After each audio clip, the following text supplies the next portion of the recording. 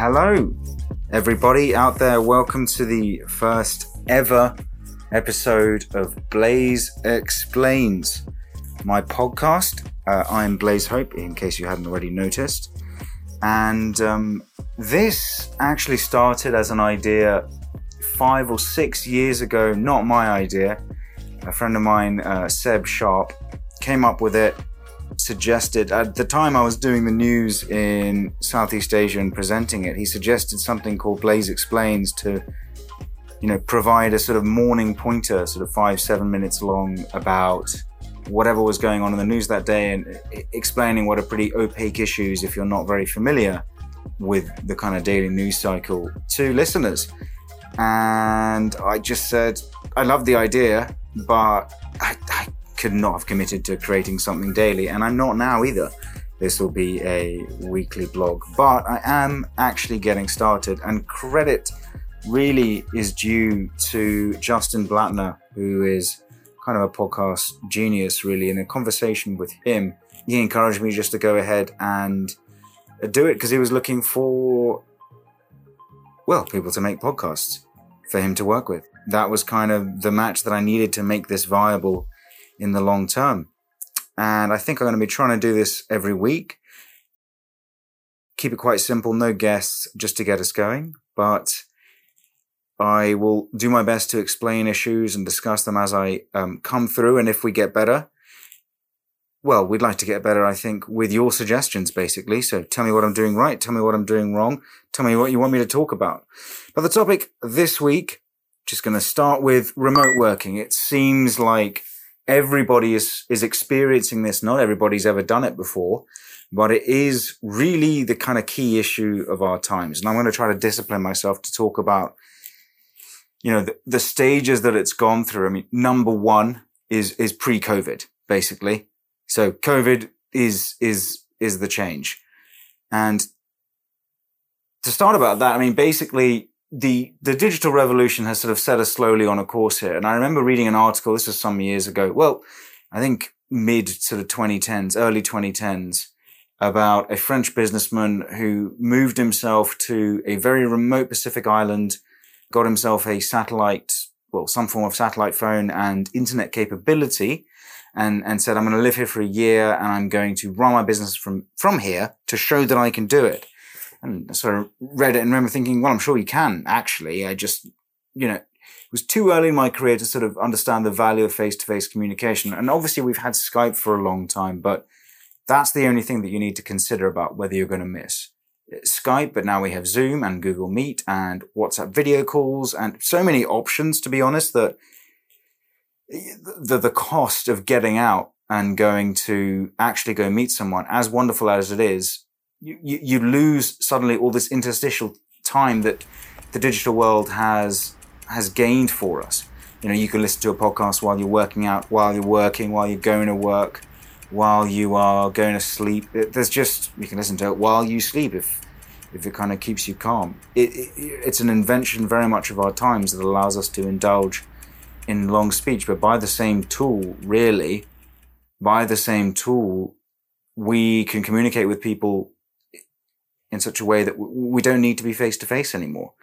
And before I launch too much ahead, a lot of that, really comes down to how you're going to handle costs. But how we format these podcasts, I'm going to start off trying to give it some sort of narrative direction. So pre-COVID first, and, pulled up a bunch of statistics here and, almost instantly looking at it, I've gotten too many, but 92% of companies have already thought about how to digitize their working space, as the average age of employees goes from 61 years old in 1958 to 22 years old in 2019. Hard to, verify that there were that many 60-plus-year-olds working then, but it makes sense, I guess, after World War II. But in any case, certainly people have gotten a lot younger, and certainly, entering the workforce the past 10 years has been a regular occurrence. I remember suggesting when I was doing my residency to the company, they were paying some massive fee to be able to record interviews that they had with sources on the phone. And it was this sort of bulky device and really expensive. And I just said, that for $12, you get this thing that it's like effectively a one-ear earphone that you plug into your recorder, and the back side of the earphone is a mic. And so you hold the thing to your ear and it records perfectly everything they're saying on the phone, and you can hear it perfectly as you're speaking to them. And I think, that reduced that cost by about 90% immediately. And, that division, and the division was only from me, sort of 22 up to, there were 32-year-olds who I guess were just outside that sort of bracket of growing up in a really fully digitizing world, who didn't quite get it. It's just interesting. Here's another one. In January 2020, 88% of companies surveyed by O'Reilly already using cloud system in some form. I can't imagine not using a cloud system. I don't feel like things are safe unless they're really sensitive. You've got to have that hard copy. You've got to have multiple cloud systems. I mean, I pay, for work / kind of home, I pay for Google Drive, gives me a massive amount of storage data, but I've got OneDrive too, and a few others. And, some you pay for, some you just have. And if you need to expand them, you can. And if you want to contract them and cut your expenses, you can do that too. It's pretty straightforward. And that's without even getting into cloud sales systems. I mean, everything was already there, actually, really. All the systems that would actually allow us to be a fully digitized remote working society have been there for quite a long time. And most of these companies, I think, started, if not in their current iterations, but in earlier ones, 15 years ago, if not before. But anyway, 1990s to early 2000s, the days of the cubicle. I guess so. I mean, I've worked in a cubicle briefly. I didn't mind them, to be honest, actually. Well, and then the 2010s, the era of open space offices led by the famous Silicon Valley companies. Yeah, true. I mean, I've had an open space office where I had about 1.5 feet, and I'm kind of a large guy, even when skinny. So, 1.5 feet to have my laptop, my arms, notepads, a phone, a hand phone, and then the people on either side. It's just, I've found that incredibly difficult sometimes because I sort of need the space to spread out. And so when I actually worked in a cubicle, I found myself incredibly comfortable and able to focus, although I do appreciate the open plan. So I think open space office working, it works if there's lots of space and or tiny people. We'll go with that. I don't know if I think, when I worked in a newsrooms have to be open because you're shouting back and forth. But again, the desks that I worked on they were larger and more expansive, so it wasn't an issue. Not that they were very expensive. They were just office desks, really, massive banks of them, but they worked. A 2018 report on global remote work by Owl Lab showed companies with remote work culture had a turnover rate 25% lower than other companies. I mean, I'm not surprised. Turnover is a problem. I mean, people talk about, millennials. First of all, millennials have grown up in a digital world, and the expectations on them and everybody, but really them, because they're the ones who are having to make the name for themselves at this age, is that you're constantly available, and you are. Processes that took a long time, for example, accountancy or just filling in a filing system or a shared document or a shared spreadsheet. That was laborious and took time. And if you ever did it, then that makes a 9-hour workday sort of make sense. But, a 9-hour workday as a millennial is like, the sort of the 10% of that time of that laborious process, that's all of the time. You've really got to be so switched on, and so you can be a lot more productive. But, if you have that, you may as well be in an environment that you like. I like going to the office, actually. I do like talking to people. I like interacting with people. But, sometimes you don't have to do that. Sometimes I'd be happier to do the work and do it more if I could do it in the comfort of my own home, if that's how that day was panning out, because you really do need to be switched on all the time. And I found that in my own working journey that really just being able to continually innovate how I approach the day is hugely beneficial. Hugely beneficial, and I do encourage my staff to do that. So no surprise there. Same report shows only 18% of full-time workers around the world are working remotely. The rest are on-site workers. So pre-COVID, 18% is not nothing though. It's indicative of a big trend. So, the world is ready for this. Really, 44% of companies in the world don't even allow workers to work remotely for various reasons. Well, we're seeing those reasons evaporate because 3 months of having to work remotely, otherwise you're not going to work at all. Well, you figure it out, don't you? You know, I hear people saying, I believe Twitter is now a remote working company. They've said it.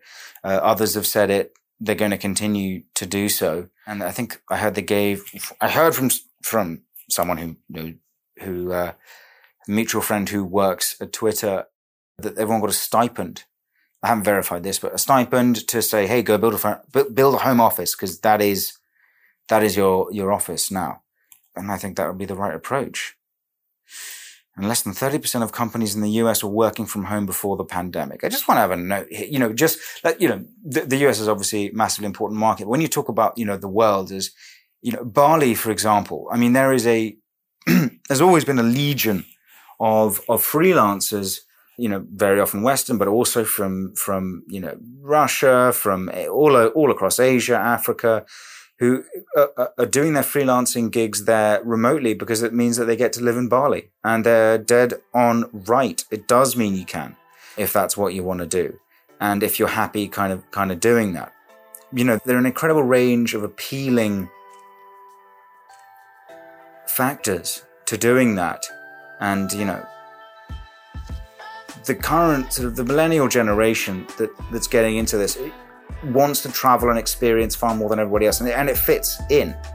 Not that everybody else doesn't want to, but it's just one of those documented trends. And well, I have my own little plan here, which I sort of want to take advantage of the situation and try to make a point for my own company, which the concept of globally connected teams that we'll touch more on later in the podcast, working remotely together, is a core point. So I'm thinking about moving to Fiji for 3 months with the family if I can make it work, just to show that it can be done. Because, for my work, I don't really need to coordinate big uploads and downloads. I don't need the world's fastest internet connection.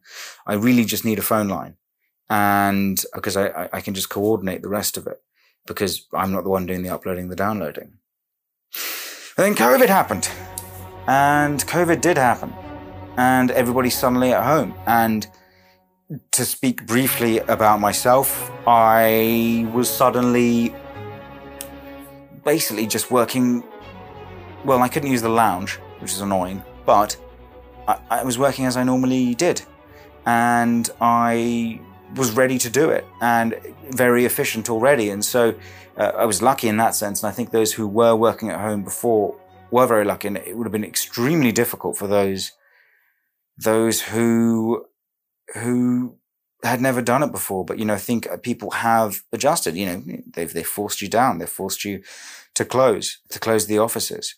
And the first thing that I'm going to say, statistics that we've pulled out here is, I don't think there's any way at the moment to even gauge what kind of effect this is actually going to have on global office rentals. What is an office rental at this point? I mean, I could imagine probably the smartest investment that I would do, if I wanted to, I would build a co-working space with very large desks, as I have noted, good connectivity that is visually stunning in the middle of nowhere, and say, whoever's coming through, you come through, you can work here, and you get to live somewhere spectacular in the middle of nowhere for as long as you want, and then you go away. Also, middle of nowhere, as long as I use local materials and local talent, generally speaking, I can keep the cost down a building. I don't need to bring in marble as long as it's good enough and there's some air conditioning. It'll be fine. And I don't need to spend a huge amount of money on the land because, again, middle of nowhere, I will buy some land that costs nothing. And I think, I would really be happy to go on a carousel of going from one of those to the other all around the world, and my principal cost being the travel. But, suddenly I'd be able to do that. And similarly, suddenly when people don't have to go to resorts, or they're not so driven, and because they have so much more time on their hands and they can go in off peak seasons, perhaps the price of holiday rentals will go down as well. Well, they're already going down for now, but, long term. And, and local rentals and short-term rentals will crop up in more flexible ways. One of the reasons I think Airbnb is going to do just fine, while others may struggle. Rather than, there's the digital nomad and you have your home. I mean, truly be a digital nomad now. You can be. You've got to look at a crisis like this and that is bringing enormous social change. And you've just got to lean into what changes those are. What is the best thing you could do with the changes that are being presented to you? Okay, 31% of companies surveyed by Flexera have slightly higher usage of the cloud system compared to before the pandemic. 26% reported a significantly higher usage. Okay, yeah, they use the cloud systems more. I mean, obviously. Yes, what's interesting is that it's not so much higher, which means we could have been working from home anyway. We could have been remotely working. We're already using them.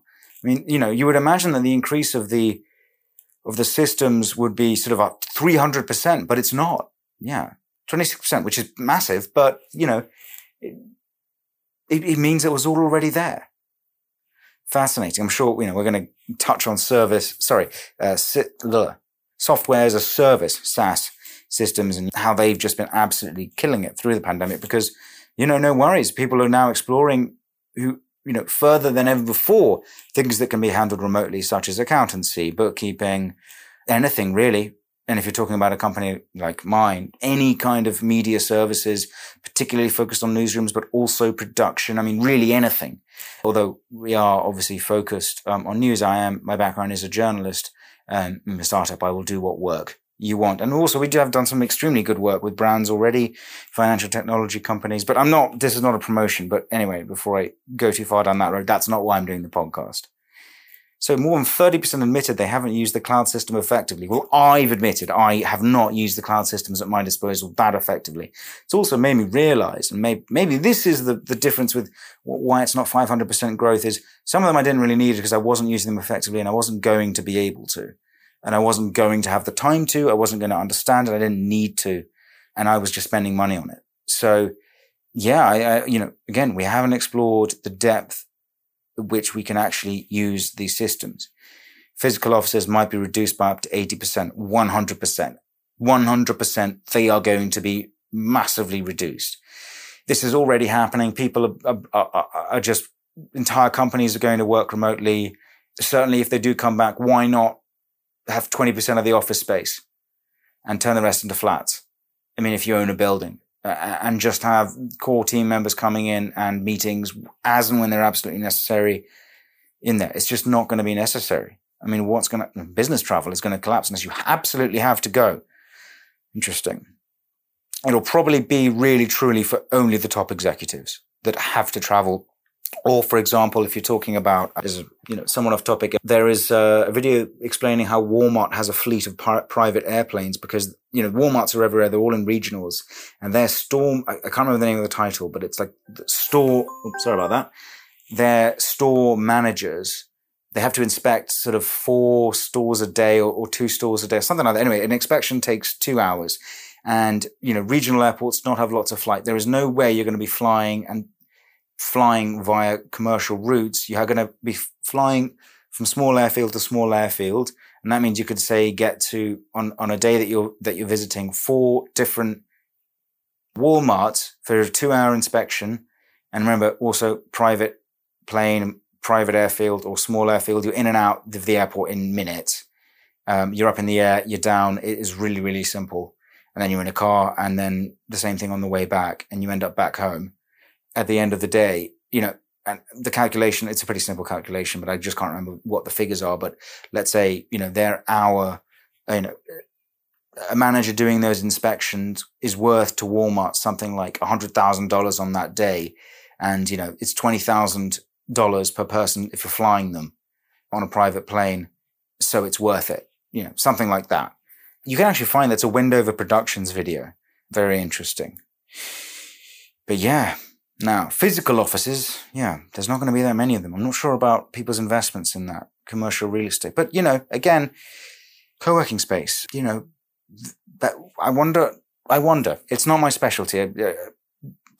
I'll cap my exploration of the theory there. But, I mean, that's really worth its own podcast. Okay, mid-April, so heart of lockdown. More than 60% of companies were effectively using a remote working culture due to the pandemic. Yeah, I mean, so I'm lucky in the sense that I've already been remote working. I already coordinate with the global team all the time on WhatsApp. And I remember, we had some discussions with the clients. They're saying, we're very confused why you're messaging us on WhatsApp and you're not just sending me a series of emails. I go, well, to have real life communication about this, it has to be something like WhatsApp. For me, that's the one. I don't think Slack's desperately useful because it doesn't seem to, I seem to miss too much. Whereas I don't miss a thing when I'm using WhatsApp, or at least comparatively speaking. But again, there's lots of options. And, I also think force of personality is extremely important when you're working like that. You've just got to be able to make yourself heard. You've got to communicate. You've got to communicate like a professional communicator. You've got to just be so on it. And that is how you keep your culture alive. And you need to make your employees communicate. So, learn how to talk to people, learn how to text efficiently, politely, economically in terms of how you use words. It's never been better. It's never been more important to be a good writer. And I think people who sort of relied on just sort of being there and being able to kind of grunt and accept, well, they might struggle actually. All the more reason that to get your kids to read when they're young, to read regularly, to learn how to articulate themselves, which is a shame because the humanities in universities have become so much less challenging than they were because various reasons that I'm not going to get into.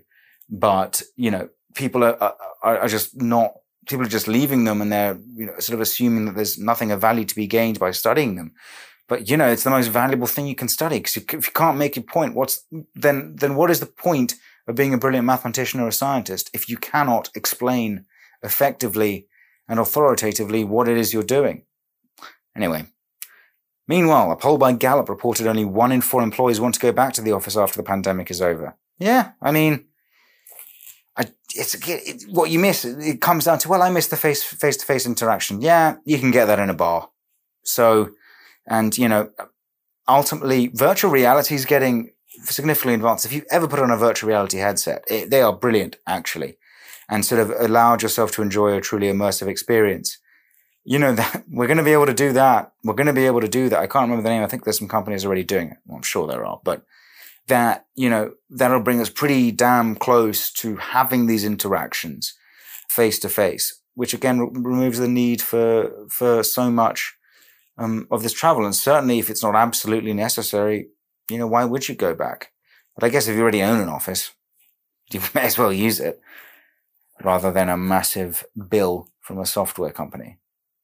Forbes reported that remote work allows 77% employees to work more efficiently. So it is difficult to work efficiently at home, especially when you've got kids, as I do, because you need to have your own space. But ultimately, you can get into the discipline. You can set down the rules. I mean, it is difficult when it begins, but it's like when I'm working, like I'm working. I am effectively at the office.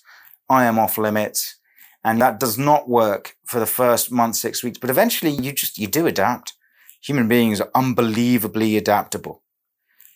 Unbelievably adaptable. We can handle anything. I mean, we can handle the most extraordinary privations and deprivations beyond what we apparently scientifically, medically could. I mean, it's astonishing. In fact, we thrive when we are put under such pressure. As I would argue, a lot of people are thriving now. I mean, obviously people are suffering, and I'm not making light of that at all. The triumph of the human spirit. We are all still here. We got behind in the UK, the NHS. In the US, not entirely clear, but I think Fauci, the medical guy, but certainly behind doctors. And that's been the case elsewhere, although we are very much, and this is perhaps the disadvantage, one of the disadvantages of lockdown, other than potential economic suicide, is my understanding of it is where I was, which is London. So I'm always curious to hear exactly how it is elsewhere. But again, there's a shared human experience. And I think the ability for humans to find the pleasure in sharing that experience wherever you are in the world. Where were you when lockdown hit? How did it affect you? How did you experience it? These sort of things bond us. It just doesn't happen with how extraordinary I could bond with someone in Sri Lanka and Greenland and, Burkina Faso about how did you all experience lockdown? Amazing. Data security will be far more important, unbelievably important now at this point. I mean, I think we're all going to get to a point we've got to all learn some tradecraft, some spy tradecraft in order to, throw people off because they're going to steal your data. And I think it's one of the things you got to do is find a way to safeguard yourself from the worst elements of that. The younger generations are well equipped for this, and there are lots of options, but I think you just have to really treat things with a great deal of suspicion. And you have to sort of operate in a way that assumes that everything you've ever written down will be nicked. So, no, it's a difficult thing to try to solve. But speaking of data, determining promotions and merit will be more data-centric instead of organizational tenure. Yes and no. I think they will be data-centric because you need those tools. Secondly, it goes back to what I said before. You need to be a bloody brilliant communicator in order to thrive in this. I mean, you've got to be so good. You've got to be able to present and commit yourself through a medium as if you are in the room speaking to the person themselves. So I actually think those skills are going to be extremely valuable and valued once people figure this out. You know, if you cannot communicate, then you are bloody useless in some ways. You've just got to do that. So I'm not 100% sure about that. I mean, I think you'd be a fool to only do that. I think what happens is, you know, you need to make data-based promotion and, I guess, layoff decisions anyway when you're dealing with very large numbers of employees, because they've just got to. And I think that kind of happens anyway. But instead of organizational tenure, you could have an argument here that the way that legacy costs seem to just destroy old, venerable companies, why would organizational tenure have any kind of impact at all? But contentious, because I do think the people are going to be what's so valuable. And yes, productivity, but it's interesting. I think it's going to be difficult for companies to deal with all of this. Ultimately, I think people learn, and what you have to do is make sure you learn and you will adapt. And then the skills that brought you success in the office will bring you skills elsewhere if you really are that good and you weren't faking it. Anyway, so here's an idea. National Geographic predicts even if companies are back to the physical working environment, the era of full open space offices will no longer be there. Some barriers will be put up. A study showed that the COVID-19 virus can even spread via the air. Old-time cubicle might be on the rise again, especially with working culture becoming more and more digitized. I mean, this is like, yeah, maybe. I mean, why bother going if you're going to be stuck in a cubicle? I don't know. I think open spaces, I think what you need is distance. I think, the 2 meter gap is sufficient. I think you're going to have less people in more space in our current office spaces. So shouldn't be too difficult anyway to have the kind of employees that have to be there 2 meters apart on their editing stations or their workstations and able to communicate freely, putting on a mask, because the annoying thing about those barriers is you can't hear anything sometimes, especially when you also can't look at their lips when they're wearing a mask. But I do think that that's going to adapt to be a little bit more careful. Also, I do think we are going to develop a vaccine at some point. And I do think that this will change everything forever. I think when you actually are in the office, maybe you need a cubicle, but maybe once you're there, you're kind of already in a situation where you've probably passed some biometric scanning, which is more advanced than just temperature and whether you're coughing, to sort of tell whether you're sick, and you're probably a bit more safe than that. Anyway, collaboration software has moved from nice to have to a must have. Yeah, collaboration software, you got to have it.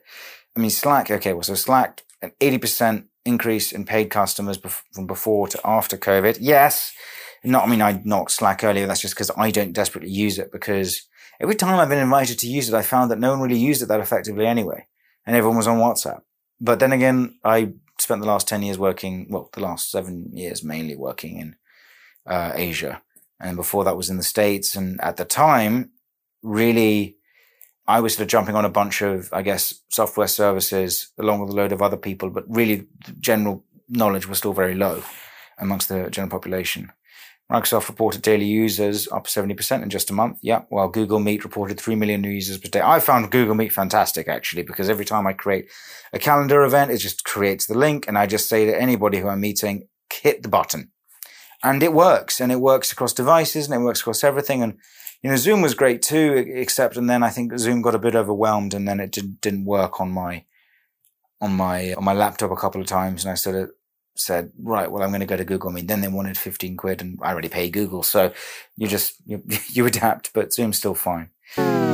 Now, the global workforce. A study by University of Chicago shows 37% of jobs in the US can be done remotely anyway. Yeah. Now 80% of workers in the US would turn down a job if they don't offer flexible working arrangements. Yeah. I mean, absolutely. Why not? And what that also means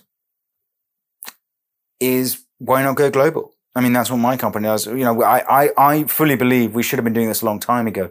We've got to be really well integrating teams. It's not about just spinning off a service. It's about integrating yourself, working with people in optimal areas of the globe together.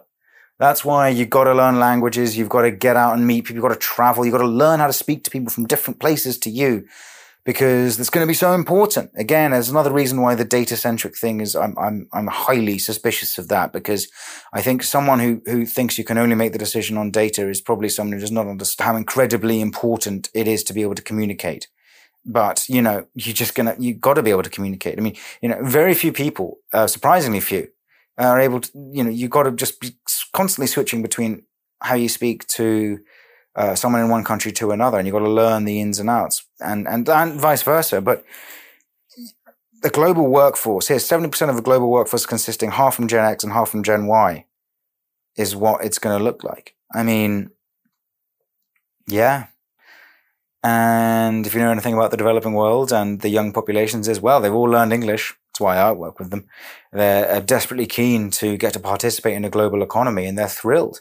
And so I think people who sort of assume that they can get jobs and things in the West will find that they better be bloody good at what they do. 1, 2, they better work bloody efficiently. And one of the ways that you can work very efficiently is if your company is effectively outsourcing to a global workforce to allow you to do the highest value thing that you can do and someone there couldn't do. And that means, you're the recipient of a legacy of work tradition and culture, and as well as education systems and self-education and self-upskilling that really, sort of sets you apart. But that's what it comes down to, is we're distilling things down to what is the most valuable thing that you can contribute. And now you're talking about data-centric reasons for promotion and merit, because that is like, right, are you contributing it? Are you focusing on it? Or are you getting distracted by the stuff that mattered when you were in an office and we were all tied down, but doesn't matter now? Interesting. Well, look, let me know what you thought. I have nattered on for a bit. So just to close, before the pandemic, people already spent 90% of their life inside. Yeah, Netflix.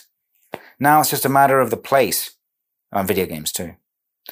Before the pandemic, at least 8 hours were spent in the office. Now the office has moved to our homes. Also, between 1 and 4 hours was wasted getting to and from the office, which was great for listening to podcasts. But let's be honest, was an enormous waste of everybody's time, especially if you're on the underground, because then you don't have any signal. You can't even check your emails, at a time when everyone's flying back and forth. So, it is an important point to remember that, prior to COVID, I mean, I had, with the grace and blessing of my wife to support me, I had basically distilled my day to work as much as possible and waste as little time as possible doing things like getting to work, find a way to get, because, the moments are going to come where you struggle to get your head into gear. So you need to make it easy. The only really special thing that the office did really, I felt, was the process of getting from home to there would get you in the mindset. But I found it incredibly stress-inducing, because all I could think about was the work I had to do as soon as I get there. And I just keep building, and I just keep it. And every day I walked into the office, I walked in full of nervous energy and great, but I did find it quite exhausting. What's great is I can literally wake up and immediately work, immediately get everything out of the way. And by the time I'm actually eating my breakfast, I've already gotten so much momentum that I can relax and focus on the more work-intensive tasks ahead of me, because I've already replied to 50 emails and 100 messages or whatever. Does COVID change how companies and employees behave towards remote work, flexible working arrangement?